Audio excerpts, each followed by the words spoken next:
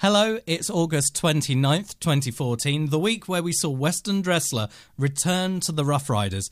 Thanks for hitting play. I'm Dan Gold. On a day-to-day basis, I work with our clients on their digital strategy.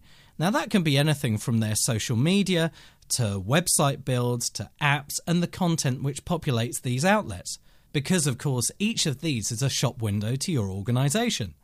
Today, we're going to be looking at privacy. No, not social media profile privacy, but privacy when it comes to your domain name registration. There are a number of ways that you can register that name. You can use a local provider, or you can just go online and use one of the big companies like GoDaddy or Bluehost. It's very important that you do check that any details you put in there have the highest level of privacy. You'll see that there's an option for hide my details or privacy. This is important because many people put their own home address when they're filling out the registration details, because obviously they correspond with the payment card. This isn't an issue if you're registering the domain name against the business address if you've got a bricks and mortar organisation, i.e. a store or an office somewhere.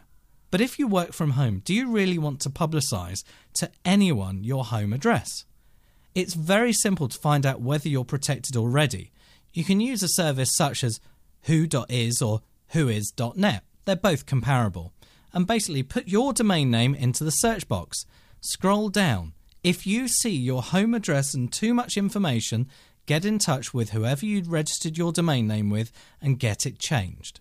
You may have to pay a fee to get that information hidden. For strategic digital advice, get in touch with Dan Gold Media 0208 123 4745. Or online at dangoldmedia.com.